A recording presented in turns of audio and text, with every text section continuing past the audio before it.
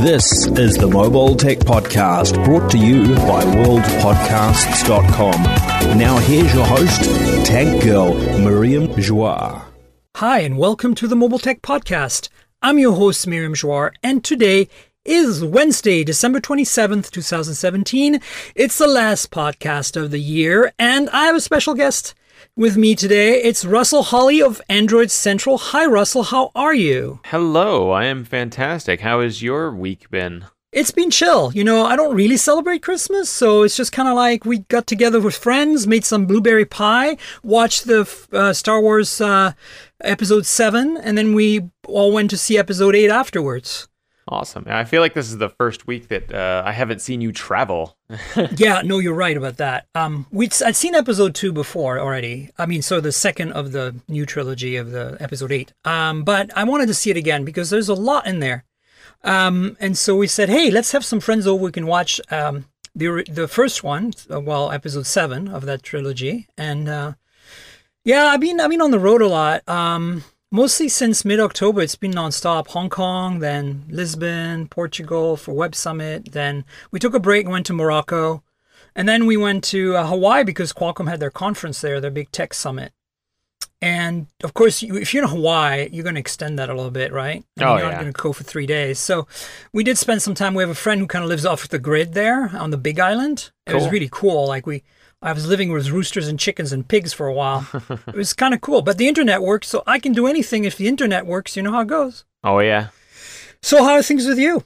Oh, it's been a really fantastic year. There's been a ton of stuff going on. I shifted focus a little bit to, away from like just phones to a lot of the virtual reality stuff that's been happening this year. Oh, yeah. You're really into that, huh? Yeah, and chasing that's been fun. Not just the virtual reality, but the augmented reality stuff. And amazingly, by the end of this year, it shifted itself entirely back to phones because we have, all the stuff happening with ARKit and AR Core. So it's been a fun year to kind of go full circle for myself. Yeah, for sure. Do you think you're still on top of the phone beat enough to obviously know what's happening and you feel like you're not missing out on the phone stuff? Oh yeah, I'm still very, very active with the Android Central team and all of the new things that have been coming out. I have this sickness that I think a lot of the people who do what we do have, where if it's a new shiny thing, I need to touch it, and so I think that's what pulled me towards VR in the first place. But yeah, I definitely haven't stopped playing with the phones. Sweet. Well, speaking of shiny new things, there's a couple of devices that landed on my lap while they were already here when I got back from my traveling. I still spend a lot of my time in San Francisco, most of it when I'm not traveling, but it's nice to go up to Portland to relax. And when I know that stuff is going to be shipped to me while I'm traveling, I usually get it shipped to Portland and I might get to it later. And if it's not super critical, like the latest phone or something. And I had the Pixel Buds shipped to me by Google a while back, and I finally got to play with those. And then I got this other product, if you look at my YouTube channel, called the FrontRow camera, which is like a wearable life blogging Android camera that has a screen. It's a very unique product, and I want to kind of chat about this a little bit. But what I really mostly want to pick your brain about, frankly, is what do you think we're going to see next year? What are the things that you're looking forward to? What do you think the phone world how is it going to change next year in your opinion? Last week we covered the best of 2017, best phones and stuff with John Velasco. And so I'm kind of curious, somebody like you who obviously has their hands in phones a lot, what your thoughts are going to be. So that's kind of essentially the format. We don't have to necessarily do it in this order. In fact, I kind of want to start with your thoughts on what are you looking forward to 2018? I think, honestly, 2018 is going to be a year where all of the different companies that we kind of know and love and interact with, I think they're going to try and kind of redefine what the phone is going to be about. Because they figured out this year, there were so many different companies that figured out that there are small groups of people who are interested in living just entirely on their phone. We saw Samsung try and do it with the Dex dock. We've seen Apple try and do it by kind of pushing everything towards the iPad, where the iPad is the computer.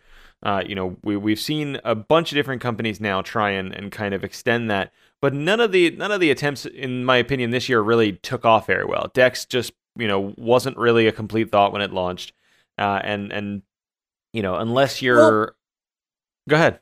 I think it's better than what we got with Motorola Atrix a few years ago, right? I mean, it's improvement. What I'm actually really excited about is what Huawei did with the Mate 10 Pro, which very few people speak about because people forget. Because the DeX dock was a piece of hardware, so it reminded us that you had this functionality if you dock the phone to the DeX dock. But the Mate 10 Pro and the Mate 10 support a desktop mode, which is very similar to DeX's desktop mode. If you plug an HDMI cable, the compatible HDMI cable into the USB-C port. So to me, that's the future. You shouldn't have to use a dock for this. No, absolutely. Yeah, I think that we're going to see, we know that that Google's doing stuff this year when it comes to, more bringing Android apps to Chrome. We got that start this year, and Huawei did in a couple of things that Huawei did with that kind of desktop mode. I liked better than what Samsung did with DeX. It was still, buggy in places, and a lot of the apps didn't really play nice. But like you said, I do way feel that better Samsung, than the Atrix. I agree. I feel that Samsung did a better job overall because, they're learning to do better software, and Huawei's still a little behind. But I do love the concept, the idea, which in a way Microsoft brought us first. I guess after the Atrix. But the Atrix required external hardware. That's what I'm trying to get to, is Microsoft supported with Windows 10 Mobile the ability to just plug in and, bang, you're in desktop mode, right? And I think having some sort of Linux or Unix-y build available to you that kind of context switches really quickly like that is really awesome. I mean, for me, that's been the holy grail. In 2005, I spent $2,000 or more than that, I think, buying an Okio Model 01. I don't know if you remember that thing. It was the world's smallest Windows XP computer. Yep. It was an inch thick, had a 5-inch display diagonally, so you can imagine this in your hand. It's smaller than most smartphones today, but just thicker. And the screen slid up, and there was like a membrane keyboard under there, and a track stick like IBM ThinkPads, Lenovo ThinkPads today. And honestly, it was perfectly usable with the Windows XP at the time. And to me, I was like, this is the future. I can, I used to carry a little Bluetooth mouse and my Sony Ericsson T68i on T-Mobile, back when you could get unlimited data for $5 a month, over Edge, of course. And actually, I don't think the T68i supported Edge. It was GPRS. So I was using GPRS Bluetooth on the Okio Model 1 with a fold-away keyboard called Stowaway. Super thin, super light. It was designed originally for Palm Pilots, this keyboard. Bluetooth, and then a Bluetooth mouse. And I could literally go to a coffee shop and basically set up a little desktop environment where I could work on all my standard desktop apps, right? Of course, we've gone beyond that. Now we have really awesome touch base optimized for phone apps. But I still feel that there's a lot that can't really be done on a phone effectively or a tablet. Yeah. And to me, at least for my workflow, and I think you feel the same, and I think a lot of the journalists I've talked to feel the same. I think the exception's probably Harry McCracken, who is completely and perfectly comfortable using an iPad with a keyboard to do his work. He's the exception, I think. Most of us want a full-blown desktop-grade OS where we can run a Linux shell if we need to, where we can, run desktop-grade web browser.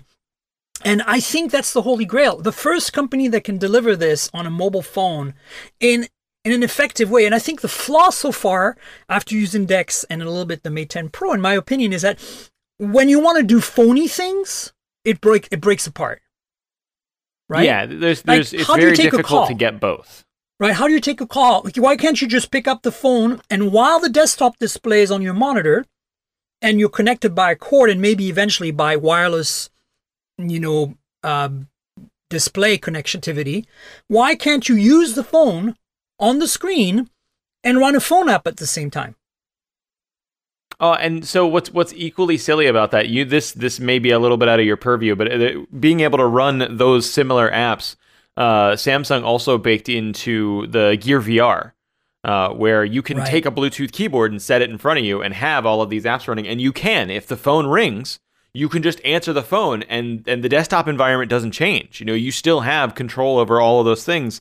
The downside there is that you're wearing this headset, so obviously it's very different from having the traditional kind of laptop-ish thing in front of you with a phone off to the side. Right. And so, but I mean, like throughout this year, we saw many different attempts that got much closer than we had ever seen before. And I know that this coming year, we've got the Snapdragon 845, Qualcomm, which you saw at the Qualcomm Dev Summit in Hawaii.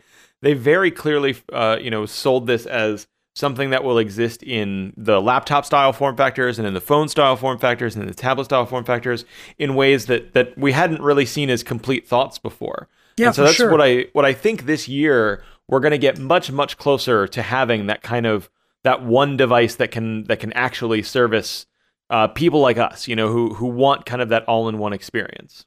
Totally. But I do think that the only way it's going to happen properly is if Google implements it inside of Android. Yeah, absolutely. So for me, the holy grail is, I plug my phone in either by cable or through some kind of Wi-Fi, like, AirPlay does on Macs, where you can like cast it to an Apple TV and it's seamless and it works every time.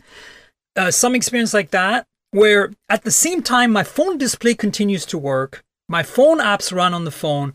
If the phone rings on my desk and I'm working in Chrome, desktop, with a keyboard and mouse, and it's my boss, I don't freak out. I'm actually able to pick up the phone physically off my desk, hit the talk button and take the call. You know what I'm saying? Like, there's no context switching. It just freaking works. That's what we need. And the problem I have so far is that we don't really know what this desktop environment is that it's running. It's obviously Android, and that's as we know, not good enough. So what I really want is Android to kind of grow up into becoming a hybrid with Chrome OS. Yep. But I don't want them mixing together. I want them running selectively or simultaneously. You know what I'm saying? You want the Android experience when it's in your hand, and you want the Chrome experience when it's. And I want them not. at the same time if they're both possible at the same time. And that's what I love about Chrome OS. And honestly, I'm super stoked with the Pixelbook. It's been one of my favorite products of the year. I've been a huge Chromebook fan for years. And I think that other than the form factor, because it's a bigger thing and it's like a laptop type thing, the fact that you can turn it into a tablet and it becomes like just a standard Android tablet with all of its flaws and issues, of course, it's still pretty freaking dope. Like, every now and then I'm like, oh, I'm kind of sick and tired of using the mouse and keyboard and I don't want to use photos.google.com. Instead, I'm just going to launch the Photos app on Android, turn this into a tablet, and do my work there. Yep. It's brilliant. Of course, I can imagine the average normal person is going to have a real issue understanding, wait, I have two versions of doing photos on this device? My brain does not compute, Well, I think the solution there is the Android version. Like you open an Android app and there are multiple versions of that app. And so that first time you open it, you get that choice where it says, do you want this to be the default? And so that's I feel like in that experience, what I want is I want that option so that if I'm like, say I'm on Chrome and I go to photos.google.com, if I have that option selected, it automatically launches the photo app for me. Yeah, I think that's good. But the problem is right now, the Photos app is an inferior experience, the Android app on the Chromebook Pixel, but it's a superior experience on the phone.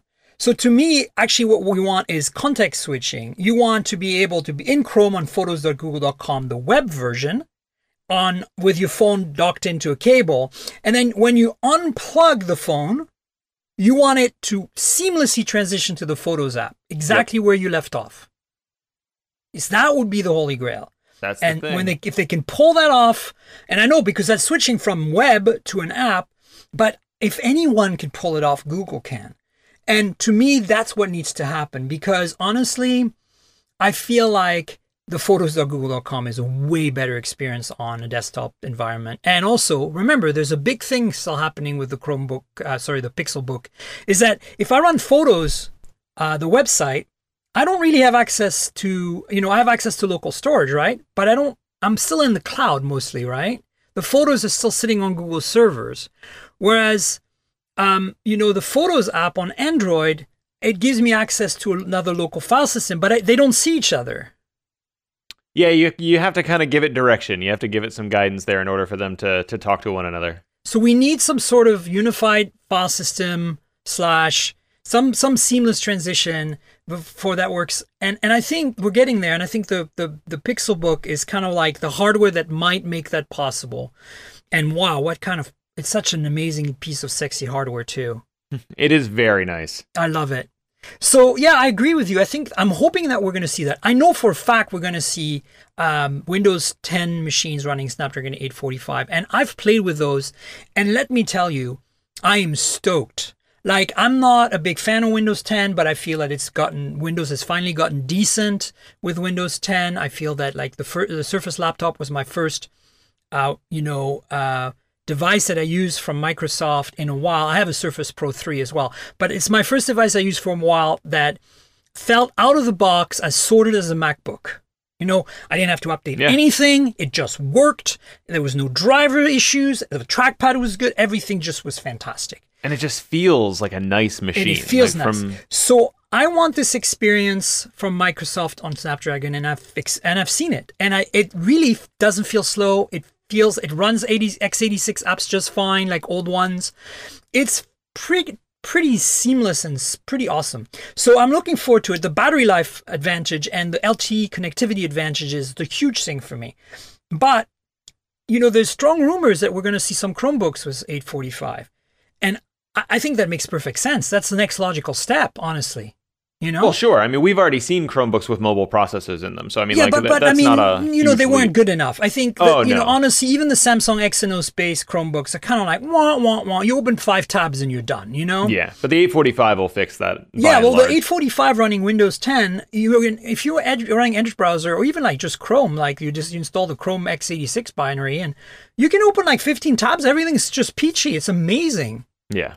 Yeah, so I'm stoked about that. I think this is going to be a big deal. I really can't wait for the sexy form factor version of these devices, because honestly, what they announced in Hawaii, as I said in my my hands-on videos, the Asus feels very thick and heavy and built to a price point.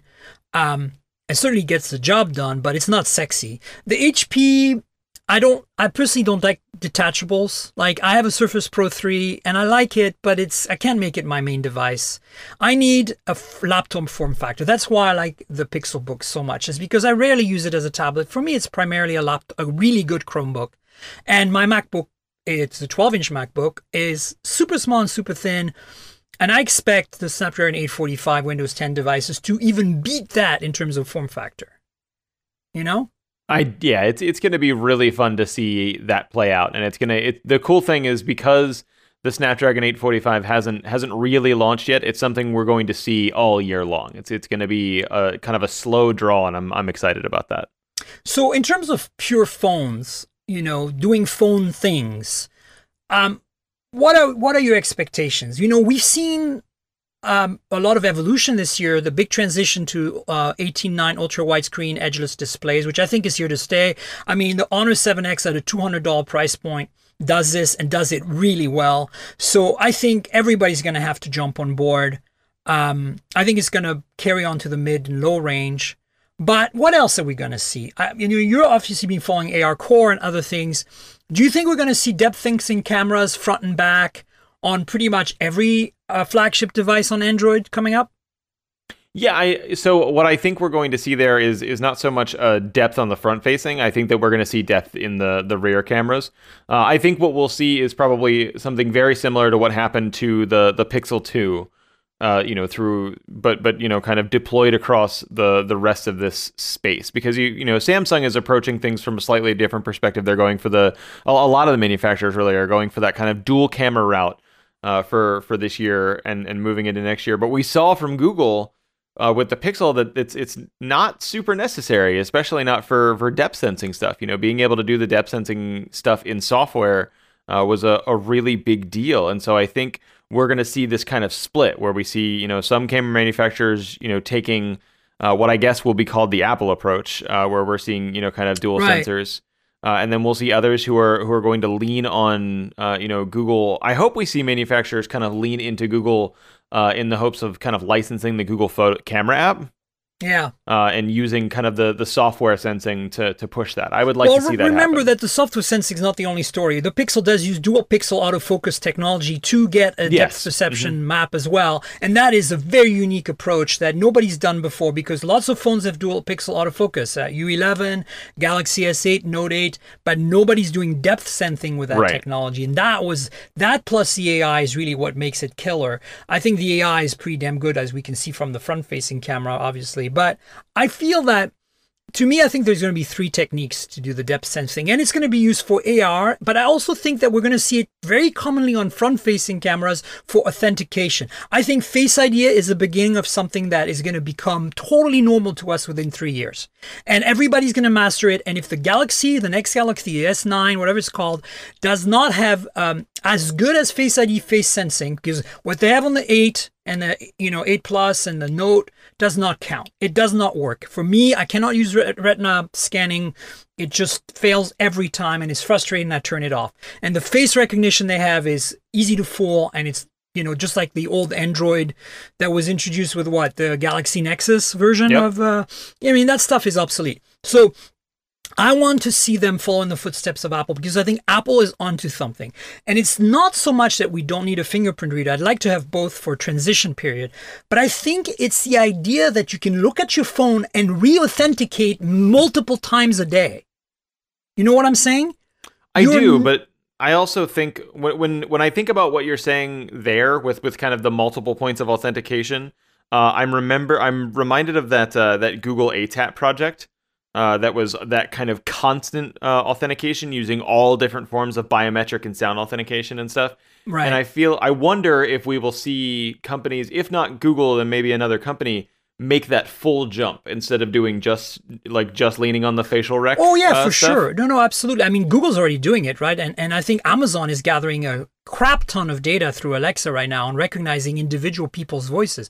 Remember, folks, and I'm just saying that not just for you, obviously, because I know you know this, Russell, but the fundamental way these systems work is the more data you have, the better the machine learning works. And I think, honestly, I had this kind of epiphany. I was waiting. I posted about this on my Facebook, friends only, but have a look at it. I was at Whole Foods getting a sandwich in San Francisco a week ago. And, I don't generally go to Whole Foods, but I was kind of hungry, and there it was. And I'm waiting in line. It's a busy day. It's just before Christmas. And I'm observing people. And I use contactless payment all the time. I use Android Pay for pretty much every time I can. And it works great at Whole Foods. It's completely seamless. If you spend less, I think, than $25, you don't have to sign or anything. It just works. And I'm observing that really few people are using contactless payment. And I'm like, okay, that's kind of odd. We're in San Francisco too, in a part of town that's pretty wealthy. So I was like, this is interesting. But then it occurred to me, Amazon owns Whole Foods now. And it occurred to me that a lot of people have Alexas in their home. And now Alexa recognizes individual speakers in your family, right? Yeah. And I was like, what if they applied that data to payment? And when I check out, all I have to do is talk. And it recognizes who I am from the massive Alexa data set it has. And it charges my account for small purchases. I don't even need a phone. I just need my voice. And then I thought, wait a minute, let's go beyond that. Surveillance cameras are already pre-installed, right, in all these shops. What if the surveillance cameras have depth sensing and can map my face at the same time? Now we have double authentication, my voice and the face, and I don't have to carry anything to pay. Yeah, so I mean, dun. I mean, it's exciting. I think doing it that way would probably, at least in the immediate future, involve the camera being closer. At the register. Yeah. But yeah, I love the idea. That whole and it only works in kind of the less creepy way with multiple points of authentication. So using the voice and using the depth map of the face and using Correct. If it's something that's within your normal travel route. Having all of those things combined, I love that idea. I love the kind of that constant trust score. I think it's going to happen. People are going to hate it, but I think it's going to happen. It sounds really creepy. If you try and explain that to someone, it sounds like something straight out of a sci-fi novel or a bad movie. But, a dystopian future. Right, but seeing it work, that is very exciting to me. Yeah, and so I think, to me, if Android manufacturers, and I think Huawei is definitely hinted to that they're heading in that direction, and I really wouldn't be surprised if Samsung tries to match Apple here. We're gonna have to start seeing front-facing cameras with depth authentication or depth mapping for authentication.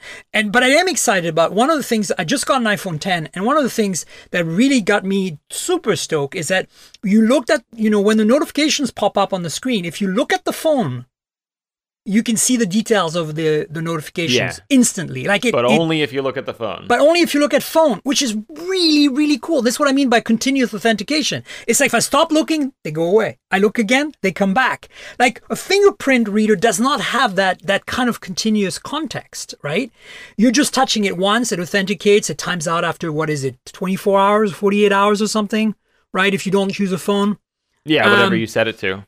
There's something there that times out in terms of like requiring you to use your fingerprint again. But my point is, with this, you could almost have authentication every single time you pick up your phone, which in a way is way more secure than you touching your fingerprint reader from time to time, And because, and I'm saying this because a lot of us, like I have my Huawei watch paired to my Pixel 2 XL, and I call it a trusted device so that I don't actually have to use my fingerprint reader half the time on the Pixel 2, right? If I'm in my car, it's paired via Bluetooth. I don't have to touch it. It's also a trusted device. So like in my home, I've set it so that it knows I'm at home and it doesn't ask you for my fingerprint reader. I still do it a lot, but I don't think it needs it. But it's not very secure because technically if I'm at home and somebody went to my home and grabbed my phone, they could get in, right? Because they don't need my fingerprint readers. So to me, having the Face ID thing running all the time is just the best solution, right? Also, for you have kids. The kids can't mess with it, Yeah. Yeah. So, and I mean, for some of our work we do, embargoes and other, NDAs, I mean, some of that stuff is pretty, needs to be protected. And it's really important that no eyes can see it. So I don't know. I'm really gung-ho about this, and I want to see if I'm going to be very disappointed if Samsung at least doesn't bring us something. I know that Huawei will, and they might be later in the year, maybe with Mate 11. I'm not sure we're going to see it with the P11, but we'll see. Yeah.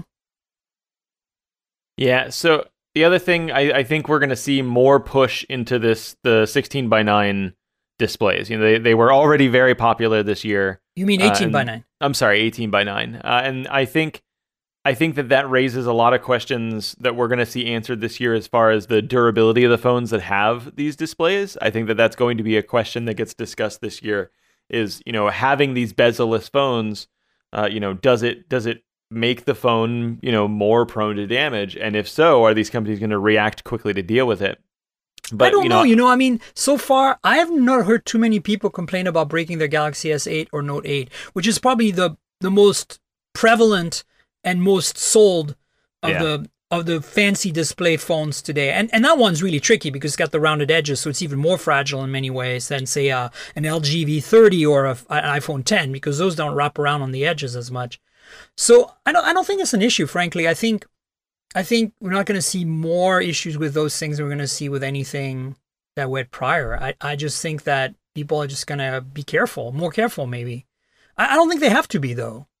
That was the big question that I heard from a lot of people when these displays first started I'm going to wait a little while because I'm not sure how fragile these things are going to be. So I think by the start of next year that it'll kind of be a proven thing, and then we'll see companies like Motorola dive in more than likely. I think it'd be interesting to see Motorola dive in to this 18:9 thing and still keep the. Oh, I think they can do it. They could have done it this year. My theory is that all they had to do was a Sony-style fingerprint reader on the edge for the power button. Yeah. And then this year, they can do under display because we know that's coming. That's another thing we should talk about. I'm pretty sure we're going to see a phone by Vivo at CES with an under display fingerprint sensor.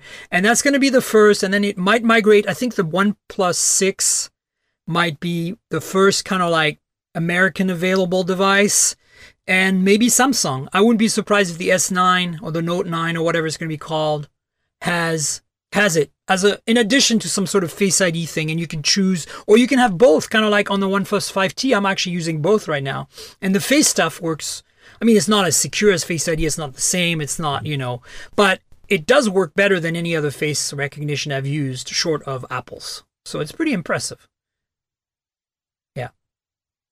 It's going to be very cool, I think. I'm really pessimistic about the first one from Vivo not working well, Oh, of just course. because. But Vivo. I think by the end of the year, it's going to be very cool. Yeah, and I think honestly, it's going to take a while for the fingerprint reader to go away. I really think that having both will be great for a lot of people, because I think right now it's really polarizing in the iPhone world, right? I mean, I know some people who specifically bought an iPhone 8. Or 8 Plus, usually the 8, because they still want the smaller phone, but they just don't want to give up that home button. They're just not into it. They tried it and they're like, ugh, no, cannot do. Yeah, absolutely.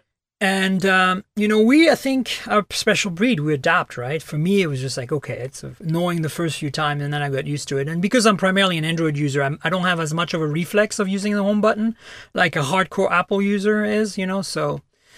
Yeah, I think it's going to be interesting. What other tech do you think we're going to see become more prevalent? What about pure imaging? To me, I think the Pixel 2 set the bar that everybody else has to meet this year, right?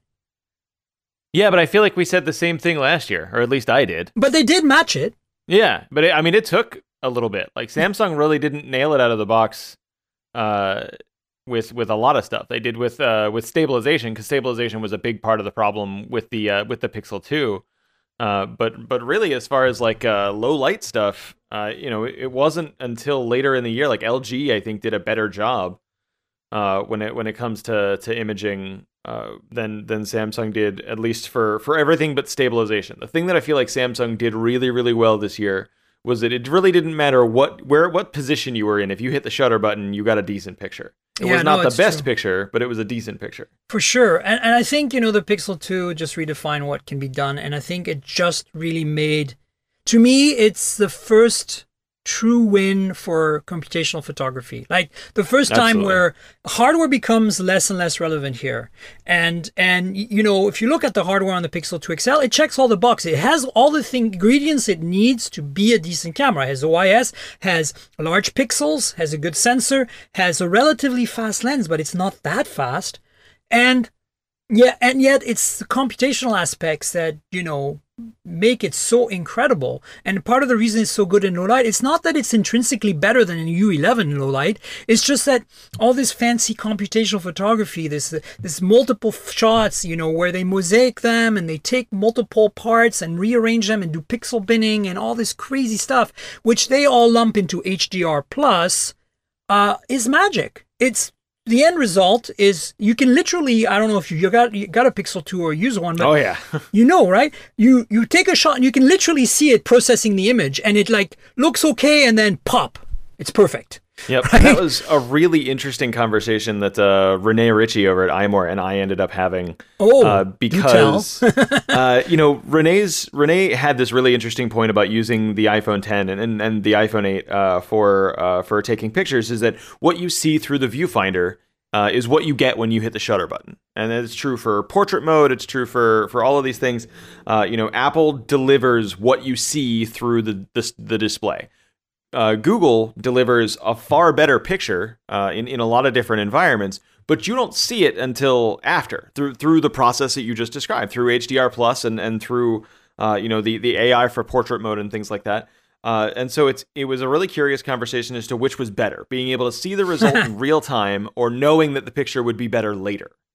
And it's an interesting thought. I personally, I've used the Pixel original enough and then the Pixel 2 enough to trust the camera so that when I take a picture, I know that when I look at it later, it's going to be a great picture. But there is something to be said for being able to look through the viewfinder and knowing that is exactly the picture you're going to get when you hit the shutter button. Yeah, but I don't think photography works that way.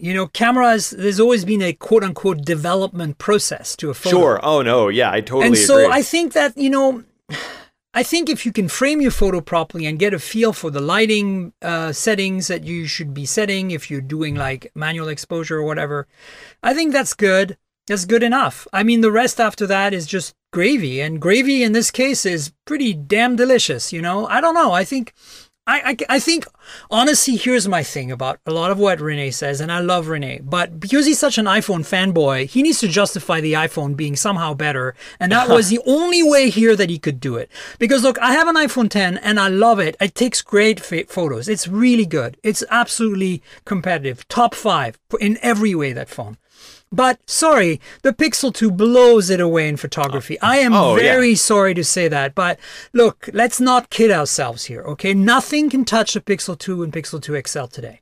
Nothing. Oh, totally. Things come close, but they cannot touch it. When it comes to stills. It's also interesting that the iPhone hasn't been the best camera in a couple of generations now. Like that's it. There was a period of time, where that was kind of the given, and over the past couple of years, it hasn't, and that's interesting for a couple of reasons. But I think really what it comes down to is knowing is what you said, the development process. Knowing that when you go back later and look, the photo is better is kind of more important. Yeah, and honestly, I sometimes still edit the photos afterwards and tweak them some more, either in Photos or in Snapseed, because sometimes I feel like the Pixel 2 underexposes a little bit, and I like my images to pop a little more. So I go in there and I fine-tune a few things and I save them and I'm happy. And honestly, I do this more now starting with the Pixel last year and now the Pixel 2, primarily because the Photos app is so good, and also primarily because I feel like I have a really good baseline to start editing and not make it worse, which wasn't always the case in previous phones. So I used to be a lot more conservative about my further developing of the developing, if you want to say that, my manual tweaking of the development. But I do believe that tweaking your photos after taking them, if you are a mobile photographer like I am, it's something I didn't used to do, but now I do it almost every time. And we have such good starting points, and now we have so much freedom to play with them, to make them even more artistic and expressive, that I want to do it, and I do it a lot. It's usually very subtle, to the point where I don't really feel like I need to caveat people saying, oh, this has been an edited photo, because it's still close enough to the original that I don't feel like I need to be like, oh yeah, I put this through 5 Snapseed filters or something. Oh yeah. No, and then you have silly people like me who I love the deep blue toggle in Google Photos. Deep blue, yeah, I just blew everything. Yeah. Yeah, I get a little crazy with that one sometimes. So I feel you there. Yeah, but I mean, I'll give you an example. When I was at the conference in Hawaii, Qualcomm's, and I wanted to do a quick hands-on video and with these new Snapdragon 845 Windows 10 devices, and I was like, okay, I've got my Sony Nex here in my bag, but I don't feel like taking it out. I'm just going to do a quick video with a Pixel because it's so well stabilized. I know it's going to look good, and the video was fine. I mean, to my standards, good enough, because my standards are pretty low for video. And I just posted YouTube, it was done. But I took some stills as well to kind of use as, thumbnails and to illustrate and to post on Twitter and stuff. And because the screens were, the brightness was set a little too high and I didn't go in there to tweak them too much. They didn't look great, those photos. I mean, they looked okay. They're the best that the Pixel could pull out of it. But I fixed them in Photos afterwards by tweaking primarily the deep blues, actually. Yeah. By sliding it all the way back to nothing, I got the blueness of the screen to disappear, and then I was able to tweak the rest of the white balance so that the room looked okay, the screen looked okay, the brightness was right, and I posted some photos that I feel even my NEX would probably not have produced with some Photoshop or Lightroom editing after the fact in RAW. It was like a turning point for me. I was like, I can actually use my Pixel and Photos app and just JPEGs and post those and do a hands-on now. Wow. Amazing. So that was a pretty big revelation. And I think the deep blue was definitely the setting I needed the most for that, because I needed to, the screen looked so blue compared to the background that I just needed to crank it down and make it look white again. And that worked. And I didn't lose any of the other color information in the screen. It is borderline magic sometimes what that simple Photos app can do. I know, it's pretty crazy. In fact, I find it at times even, there are some things that Snapseed I think does better, like the perspective adjustment and stuff. I really wish that existed in the Photos app. But honestly, most of the time, I don't even touch Snapseed anymore, which used to be my number one go-to development app, or editing app, as if some people like to say. But I think of it as just developing photos now. The only thing, my only regret, frankly, with the Pixel 2 and 2 XL, in terms of photography, as somebody who likes to play and be creative with photos, is that I have very few settings I can tweak at the time I'm taking the photo. There is no manual mode. There is, no way for me to focus on something specific by manually focusing, To me, that's probably the biggest flaw. And yes, you can install manual camera apps from the Android App Store, but then you lose all the goodness from Google's processing, right? Right. So I don't want to do that. So Google, next year, please give us a manual mode you can switch into. Just do it. You can even have fun and call it a pro mode. We won't judge you too hard. Exactly. I mean, look, Huawei does it. And in the Mate 10 Pro, which I think is probably my second favorite phone for photography, because it does do some computational stuff that's okay. I think the Pro mode is what makes me be the most creative, and having a full-on monochrome mode is also really awesome. And then my third or second, that's like a toss between the Mate and the V30 as my kind of favorite, camera phone that I can tweak things and be artistic with, because that super wide-angle lens is so sweet on the V30. It's really good. I don't know if you played with it. Oh yeah. That wide angle lens is it's a toy. Like when you go to play with it, it never doesn't put a smile on your face. It's a lot of fun. It's good, and I think it opens up a bunch of creativity, because there's a manual mode with the wide angle, and that you can do some stuff. But I mean, look, I think this year, the S9 and the whatever LG phones and the new P11 or whatever, Mate 11, the Huawei phones, all of these are going to have, to live up to the Pixel 2's mighty goodness in terms of photography. And that's going to be challenging. And I think that's going to be the question. Can they pull it off? And I have a theory, Russell, that if Google makes that stuff available to them, good, through Android somehow. But if Google doesn't, they're not going to be able to catch up. And you know why? Because it's not about the technology here. Anybody can create the AI-based machine learning algorithms that Google has created. In fact, the photo companies like the Leicas and Nikons and Canons and Hasselblads of the world could totally do this and probably do it better than Google. The problem is this. Nobody has the data set that Google has. Right, yeah. Because every photo you upload to Google Photos, and not to mention that, but all the photos that are in searchable, like in Google search, right? Like the image section of this Google search website. Like there's billions of photos there. And those can all be mined by Google's AI for, more accurate photography. And that, I think, is where, Huawei can claim all they want that they have AI in their camera on the Mate 10. They just can't be as good. They just don't have as good a data set. That's all, It's hard to brag about machine learning when you're not learning as fast as some of the other companies. So now Apple could do it because they have Apple Photos. But they choose not to. They choose not to because we got to protect people's privacy, blah, blah, blah. It's it's really fascinating to see the areas in which Apple lags behind, specifically because they are taking this quote unquote high road on data security. Yeah, well, they're going to screw themselves in the foot. I tell you that right now. What does Rene have to say about that? He's, team privacy. And it's not, when you look at how many data breaches we had this year across just the US, you look at like data companies and financial institutions that lost their data, it's an easy thing to be afraid of. I don't know that it's a justifiable thing when it comes to the stuff that's on your phone, but it's an easy thing to be afraid of. So it's understandable. No, I get it. But I think we're only going to get this level of convenience and processing power if we are willing to kind of crowdsource the data. The issue is not one of crowdsourcing the data. It's an issue of making it secure and private enough. And Google has been kind of fast and loose on that, but there's nothing preventing them from being slightly tighter on it.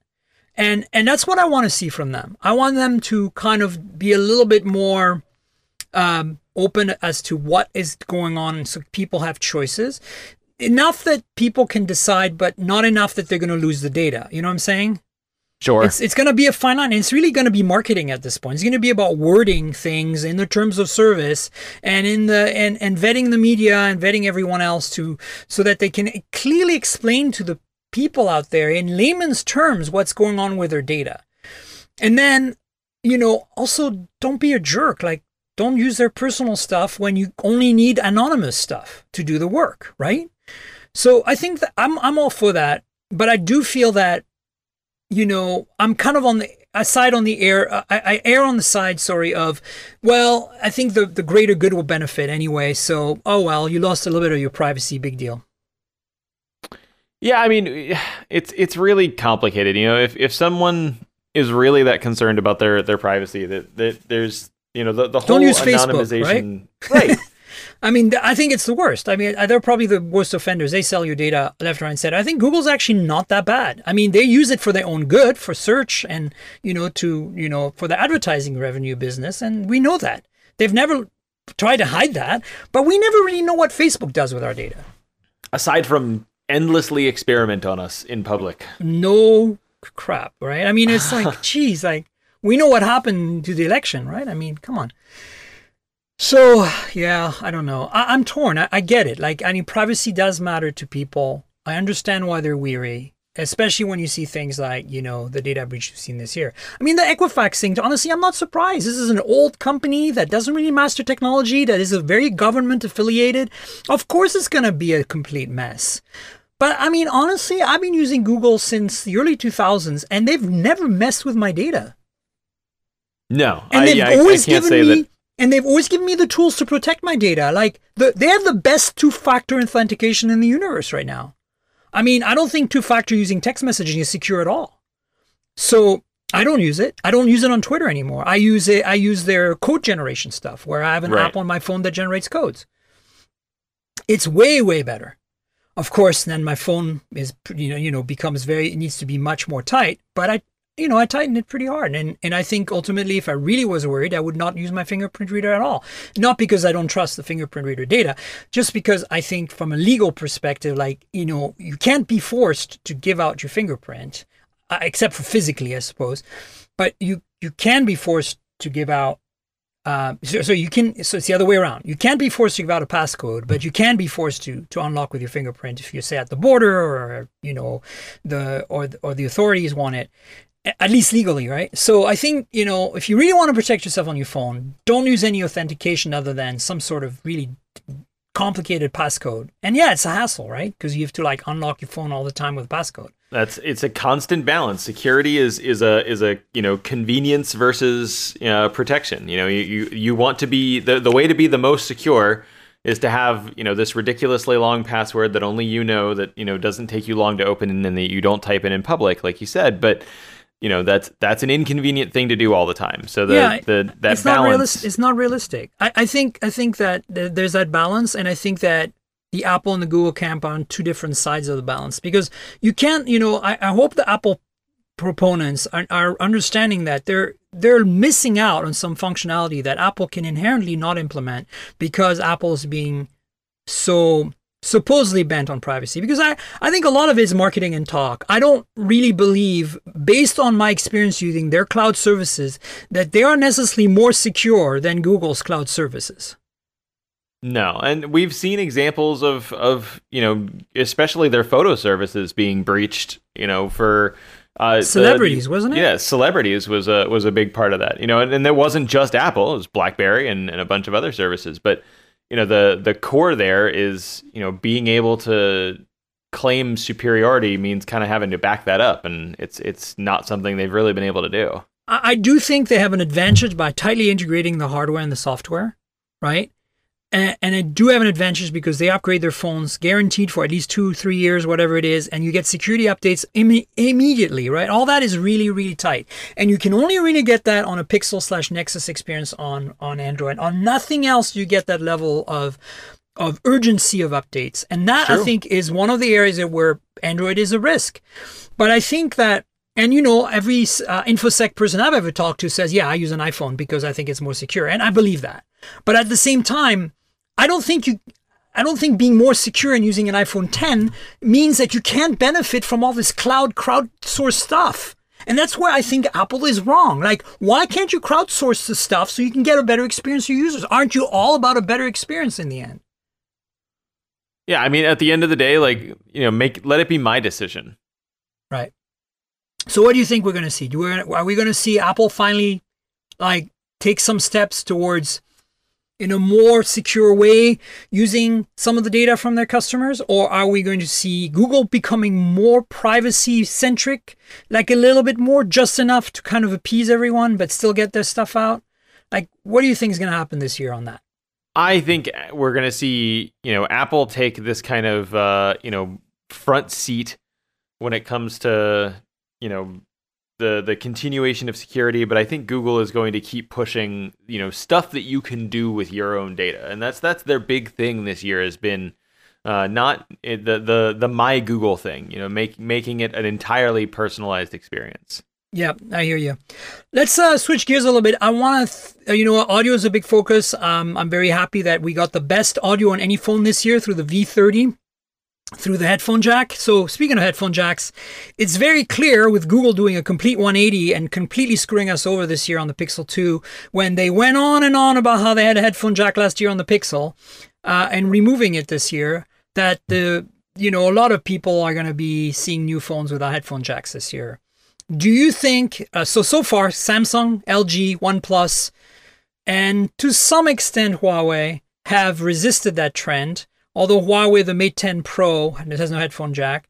Do you think the new flagships from these companies this year will skip the headphone jack and will be completely SOL?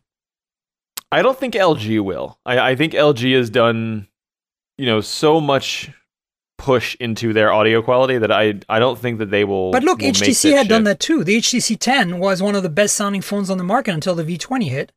And then the next year, U11, they dropped it.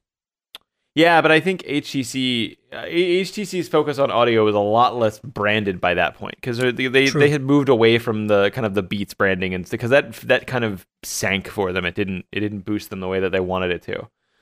So I'm hopeful that stays. As for the other companies, I'm not convinced that they're going to keep them. I think that I think OnePlus might, because they're smart. Maybe. OnePlus also told their audience that the reason that they didn't enable Daydream on their phones is because no one wanted it. Well, they said that about NFC on the OnePlus 2, and that didn't turn out too well for them. Right. Now did it? But look, I mean, the thing about OnePlus is that they will change their mind because they're very money driven.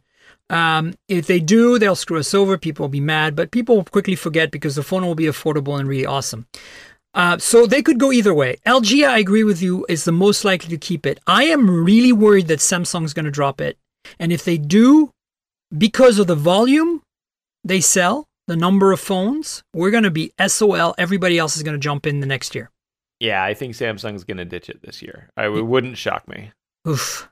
What if they don't, though? Wouldn't that be great? It would be cool. It's always a nice option to have. Especially I think the only way that Samsung really drops it is if they drop it and then also push, some kind of special branded Bluetooth 5 headphones, like with the phone, not like included in the box, but but like sold at the same time. I feel like that's the only way that really happens. I agree, and I love how you just gave me a segue to talk about the Google Pixel Buds. Thank you. Everyone loves a dumpster fire. Go for it. Oh my God. Okay. So look, I read the reviews. I saw everything was written about the Pixel Buds before I tried mine out. So I went into it with pretty low expectations, but I'm like, seriously, how bad can it be? Right? I'm like, maybe they're just nitpicking because all the other Google products this year, the Pixel Book, Pixel 2, and the home products have been really great. So let's see what's really going on. And you know me, I'm a bit of an audiophile, so I do have high standards, and I'm not going to compromise these high standards. So here's my takeaway, and I think I tweeted about it. I mean, the reality for me is the biggest problem I first experienced with this product is the fit. Like, it does not fit well in my ears. It's hard to put in and out. It is not very well designed in terms of and yeah, I know you can adjust like that weird little thing where you can adjust the end of the strap to like kind of have it hold in your ear. Seriously, bad design. I expect my earbuds to just pop them in my ear and they just hold and they work. I think the AirPods do that well. My super fancy Etymotics ER4Ss that are 20-year-old and are in-ear canal noise. They're noise canceling simply because they're essentially earplugs. They don't have active electronics to do it. Fit way better than those Google Pixel Buds do. It's crazy. And so that was my first experience. I was like, oh, this is frustrating. I didn't have too many problems with the lanyard, curling it up in the case and closing the case and the case staying closed. A lot of people report issues with that. For me, that's been pretty seamless. I understand how it works now. I can put them back in pretty well. But once I had them in and I managed to finally fit them in right, the sound was I felt the sound was neutral, but very meh. And what I mean by that is it's better than a lot of the earbuds I've used that are in that kind of claim to be good but aren't really that good. To me, it's like a lot of the supplied with or sold by manufacturers that make phones earbuds. So that includes the AirPods, by the way, which I don't think sound that great. What I liked about the Pixel Buds is that they sound neutral. So they don't emphasize the bass or the trebles or anything. They sound pretty balanced, but the imaging is very, very poor. And they kind of sound mushy and generally a little meh in dynamic range and stuff. So, but I expected that. And I think for that price point, that's okay. But again, quality is meh. I was expecting more for that price, maybe. I don't know, because it was Google. I was like, okay, you can do better. And then, the Google Assistant stuff is cool, right? Because it works. But I have lots of other earbuds that are wireless that do Google Assistant just fine, right? I mean, do you have any? I do. It's not like headphones... a Pixel Bud exclusive to have Google Assistant working properly. I didn't get the big shtick there. No, so Google Assistant working the way that it worked was okay, and there have been other headphones that have done it pretty well. The seamless pairing, I really liked, but it's not the only ones. Like the what is it called? They gave us a pair when they shipped us the Pixel review units. They gave us that, that over the head pair that did the same. Libertone? What was it? Libertone. Yep. So that's not exclusive. I like that it's USB-C based. That's one of the pluses. But the other thing is, I did like the reading out of the notifications. Is that Pixel Buds only, or is that available in other? No, that's currently something that you're only going to get with the Pixel Buds. It's a software thing, but it's been made clear that the other ones will get it eventually. Yeah. So okay. And then the touch interface is terrible. Every time I touch the thing, I do something stupid with it, like putting in my ear. Since I have a problem fitting it, it's like I'm constantly doing things with it, and the assistant's going off. My music starts playing. Oh man, seriously, we just have a button on there, a physical clicky button. And then finally the translation stuff. What's the point again? Why can't I just hold my phone in front of my mouth like I do in taxis in Hong Kong all the time and go take me to this hotel, and then it says like, what do I need earbuds for this? Yeah, so I mean the whole thing there, because you were there when they first announced these. This was the reason that these headphones existed was a way was a science experiment, basically, fish, right? To make it kind of to practice this kind of back and forth. So it wasn't about translating a single sentence so much as it was enabling a back and forth conversation with the translation, and it doesn't feel like they stuck the landing like that. No, I mean ultimately the other thing is it's a flawed product because it's attached by a cord. If they really wanted to compete, these things would be completely individual, and you stick them in your ear just like the AirPods, and that would have been what I expected from Google to be able to pull off. And so they haven't done that. Basically, Apple's the only company who's done that right, and it's amazing to me. I know the Samsung has a set that's separate like this too, but I haven't tried them, so I don't know if they're any good. The reality is odd to me that nobody's been able to pull that off yet, and certainly Google, I was expecting if they make earbuds, they're going to be individual, separate earbuds, but no. So overall, don't spend your money on that, is all I'm going to say. You can get most of that experience from other products and with better sound quality and just a less frustrating experience in terms of fitment and interface. And the Babelfish universal translation thing, is far from being a thing yet. I mean, it just doesn't seem to add too much more than just holding your phone to somebody's face. Here's hoping for a solid second try. Oh yeah, they're gonna fix this up somehow. Let's see how it goes. I believe in them. And then the other product I played with, I insinuated when we started, was the FrontRow camera by a company named Ubiquiti, and it's interesting. So it is essentially an Android phone shrunk down to the size of a pocket watch, essentially like a large pocket watch. So it's all round, right? So yeah, it looks like a stopwatch or a pocket watch, and then you can hang it around your neck with a lanyard, or you can clip it to your belt. There's a belt clip mode, accessory, whatever, and then you can. So it has the back of it, which is actually the front, because if you wear it as a pendant, the screen should be touching your chest, and the back should be facing outward. The back has a OIS, like a pretty high quality camera with OIS. And electronic stabilization as well. And the front has, the part that is against your chest, if you're wearing it as a pendant, has a round screen, a round display. I don't know the resolution, and I really don't know what chipset they're running and stuff, but it's running Android, like very heavily skinned. And it has a front-facing camera, which I'm not sure what it's used for, because, well, maybe taking a selfie while you're using the screen for something, as a viewfinder, I guess. But the idea is that you have a camera on you at all time. You don't have to pull out your phone. You can just pick this thing up, and there's a little button, like where a stopwatch, a start-stop button would be on a stopwatch. There's a button there, and then if you hold it that way, you don't obscure the camera. So it's actually really well done. So you can pull it from your chest and snap a photo, look at the viewfinder, and basically you have a camera that's ready to go instantaneously. It's a high-quality camera, and it stores the photos on the device, and then you can browse the photos from an app on your smartphone, Android or iOS. I think Curve might only support Android right now, but it's a good idea. It's Wi-Fi and Bluetooth connected to your devices, to your phone, to your network. It knows to auto switch to your Wi-Fi at home. Otherwise, it kind of turns into a hotspot, and your phone can access the photos quickly that way. And you can do video, and it's pretty good quality photography. All that is great.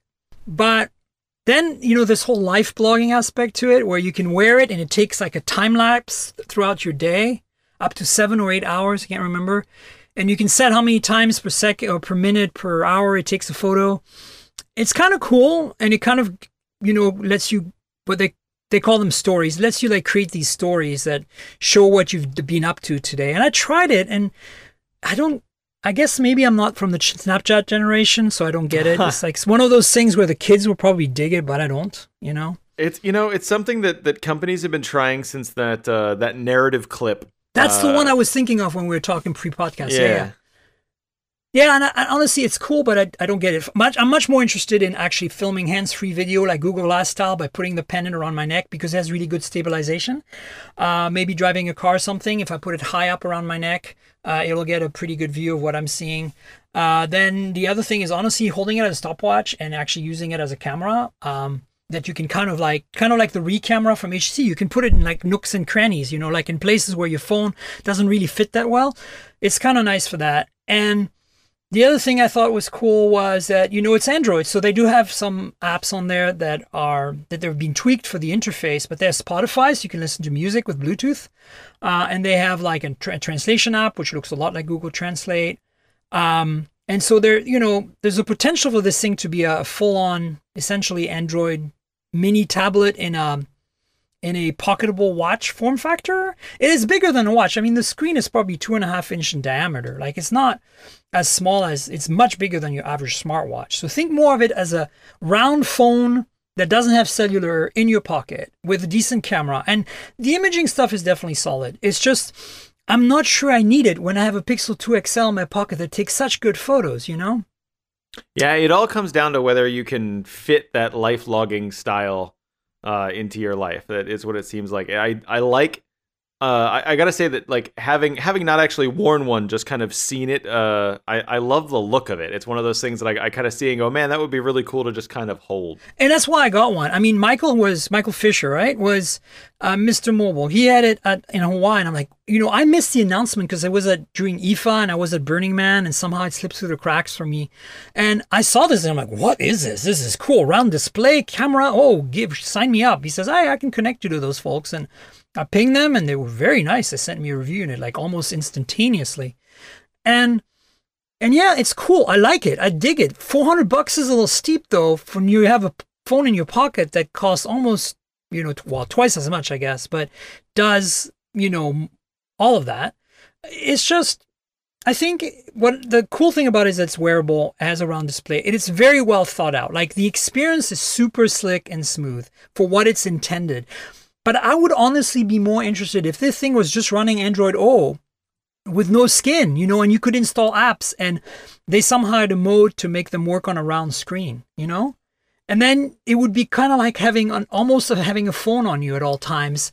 And if you added cellular connectivity to that, oh my God, that would be even better. That would be an alternate form factor to a real phone for me. Well, and we've seen companies play with the idea of taking cameras and making them kind of app based for a while, and I've always loved the implementation, like you said, having Instagram or Snapchat or something there so that you can publish straight from the camera. If I'm going to use a camera that's not my phone, yeah, it's really cool to have that ability there. Right now, it's very slickly done and it's optimized for you doing that from your phone by being able to browse the photo gallery on the device remotely with their app, and it's very well done. It's very seamless. But I would rather do it directly from the device. To me, if this thing has LTE connectivity, had a speaker and mic on it, then I would maybe consider wearing it as a pendant as my phone. You know what I'm saying? Absolutely. And as long as I can get the apps somehow optimized for the round display, I'm happy. I'm good to go. Like the camera is good. If it has cellular connectivity, I can text and stuff. There's enough really nice state for me to use the keyboard on that thing. It's fine.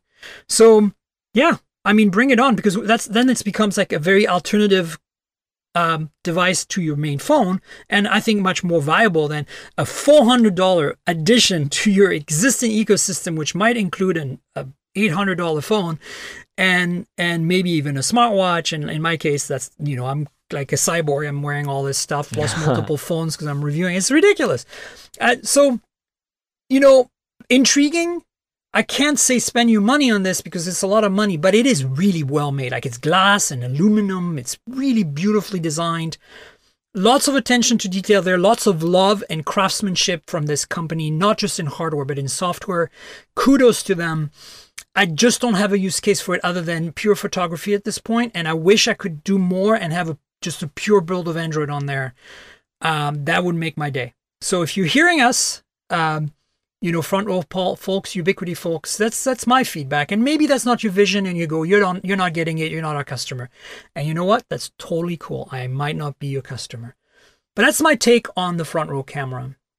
You played with it at all? Did you see Michael's? I've seen Fisher mess with it a little bit. I haven't actually touched his yet, but I will next month. Oh, good. Get a chance. Spend a little bit of time with it. Play with it because it's interesting. It's like if you're a gadget lover, this thing should have caught your attention. I just missed it somehow when it came out. But like it raised an eyebrow the moment I saw it around him. At first I thought he was just wearing honestly, it's small enough. It's big enough to have a good enough size screen, but it's small enough to be jewelry, right? So I thought like, what is this? It's like, are you wearing some sort of Star Trek prop here? Like, which knowing Michael, Fisher, it could well have been. Yeah. He's Mr. Mobile loves his Star Trek, and I don't blame him. Star Trek is awesome. So I was like, he's wearing some sort of like, Bluetooth communicator, a headset or something. And no, it wasn't that. It was way more advanced than that. Full-on Android thing. So now, I haven't really had time, but I want to kind of dig around a little bit. Maybe on the next podcast, next year's first podcast, I'll see if I can get some more spec info for you guys. What processor does this run? What's the screen resolution? What can it be? Has anybody tried to flash it with something else? Is the bootloader unlocked? Because it is Android, so we should be able to figure all that stuff out. So yeah, that's kind of been my week of devices. Anything that you're excited about that you're playing with right now? Any phone or anything else that maybe you got for Christmas that you love? I've been messing around. Mostly, this is a really boring thing compared to the other stuff that we've been talking about. But I've been doing a ton of stuff with fitness apps over the last 2 months. Just trying to figure out like what things are the most interesting about these fitness apps, because I feel like a lot of people, they use fitness apps for a month and then they stop using them. Yeah. And so I kind of wanted to do a bunch of research and figure out why. And I feel like a lot of them, it comes down to the same basic problem, is that once you stop using it for a day, there's something in your brain that goes, okay, so I didn't actually need this. I can go ahead and go on without it. And then it's really easy to kind of ditch the habit that you had to be healthy in the first place. And in all of my exploration, the fitness app on the Apple Watch seems to be the only one that like That's directly it encourages you on a daily basis to keep doing stuff. And so that was really fascinating. It's all of these really small trivial things, but when it comes together, it encourages you to keep using it. And so I'm not one to wear a watch to begin with. A lot of the Android Wear watches, they just didn't stick with me for very long. But I find myself reaching for this Apple Watch every day specifically for this fitness mode, to kind of keep myself motivated every day. And it's been very cool. And I know that sounds very New Year's Eve-ish. But you've been looking into this for 2 months. I think it's little different here. This has been a long process here, and I'll have something a little more definitive written up on it, I guess, within the next month or two. But yeah, it's been really interesting to see. That's what I feel like, at least for me, that's what's been missing, is that kind of regular encouragement. Like, you need to do just a little bit more today, so that I feel the need to put it on the next day. Not like a Fitbit where I've put the Fitbit down and I go, okay, so I didn't actually need that in my life. Right. I've heard that from other people, that the Apple Watch's fitness rings, or whatever they're called, right, are really the best implementation yet, and the most sticky. And I'm not surprised. Again, Apple nailed it with the Apple Watch in many ways. I'm not a fan for 2 reasons, and they're very, very minor reasons. Honestly, with the 4G LTE version, I'm being very tempted to, especially now that I have an iPhone 10 to play with as well, to kind of explore that. But it's the lack of always on display for me. Like, to me, a watch should always tell the time. And I realize that they're trying to save the OLED, because I've had burn-in on my original Huawei watch from wearing it 2 years. And it's OLED. And I can understand Apple wants to prevent that. But to me, that is a flaw. It's a major flaw. It's a watch first for me, a notification device second, and then everything else third, like fitness third. And the other thing that's vexing to me is the square form factor. No, I do not want a reduced size. I mean, it looked like a freaking mini iPhone 10 on my wrist. No. It does. Yep. I just want a round watch. Give me a freaking round watch that looks like a freaking Rolex, something sexy and hot. And I know Apple could do it, but they're refusing to do it. So until they fix these 2 things, I will not wear an Apple Watch. Nope, I fully agree. Yeah, if Apple were to take that LTE version, rip out the LTE radio, and tell me that I could have the screen on all day, I would throw money at them in a heartbeat, because that always on display on all of the Android Wear watches, it's so much nicer. Yep. I think people don't realize it until they go back to a real watch, or one that has always on, and they're like, oh my, wow. Whew. Yeah. This thing tells me the time all the time. This is fantastic. Look, it's like a real watch. Huh. Anyway, yeah. Well, listen, we should wrap it up, but I want you to plug yourself. Tell people where they can find you online, your various things. I mean, obviously Android Central, but Twitter and any other things you're doing, working on personal projects or anything. Yeah, so I am at Russell Holly on everything. Pretty easy to track down that way. If you're interested at all in kind of VR things that are happening, check me out over at vrheads.com. For all of the kind of weird, nerdy crap that happens over there. But otherwise, yeah, I'm Twitter, Facebook, Instagram, pretty much everywhere at Russell Holly. Fantastic. And you guys know where to find me. I'm at Tankgirl on Twitter. That's TNKGRL. Think of the comic book character. Drop the vowels, and you'll find me there. And then follow me on YouTube. It's youtube.com/Miriam Jouar, my full name spelled out with a Y. And that YouTube channel is really a support to this podcast. A lot of the devices I discuss here, if you want to look at them, almost feel like you're touching them, watch my unboxing videos, watch my review videos.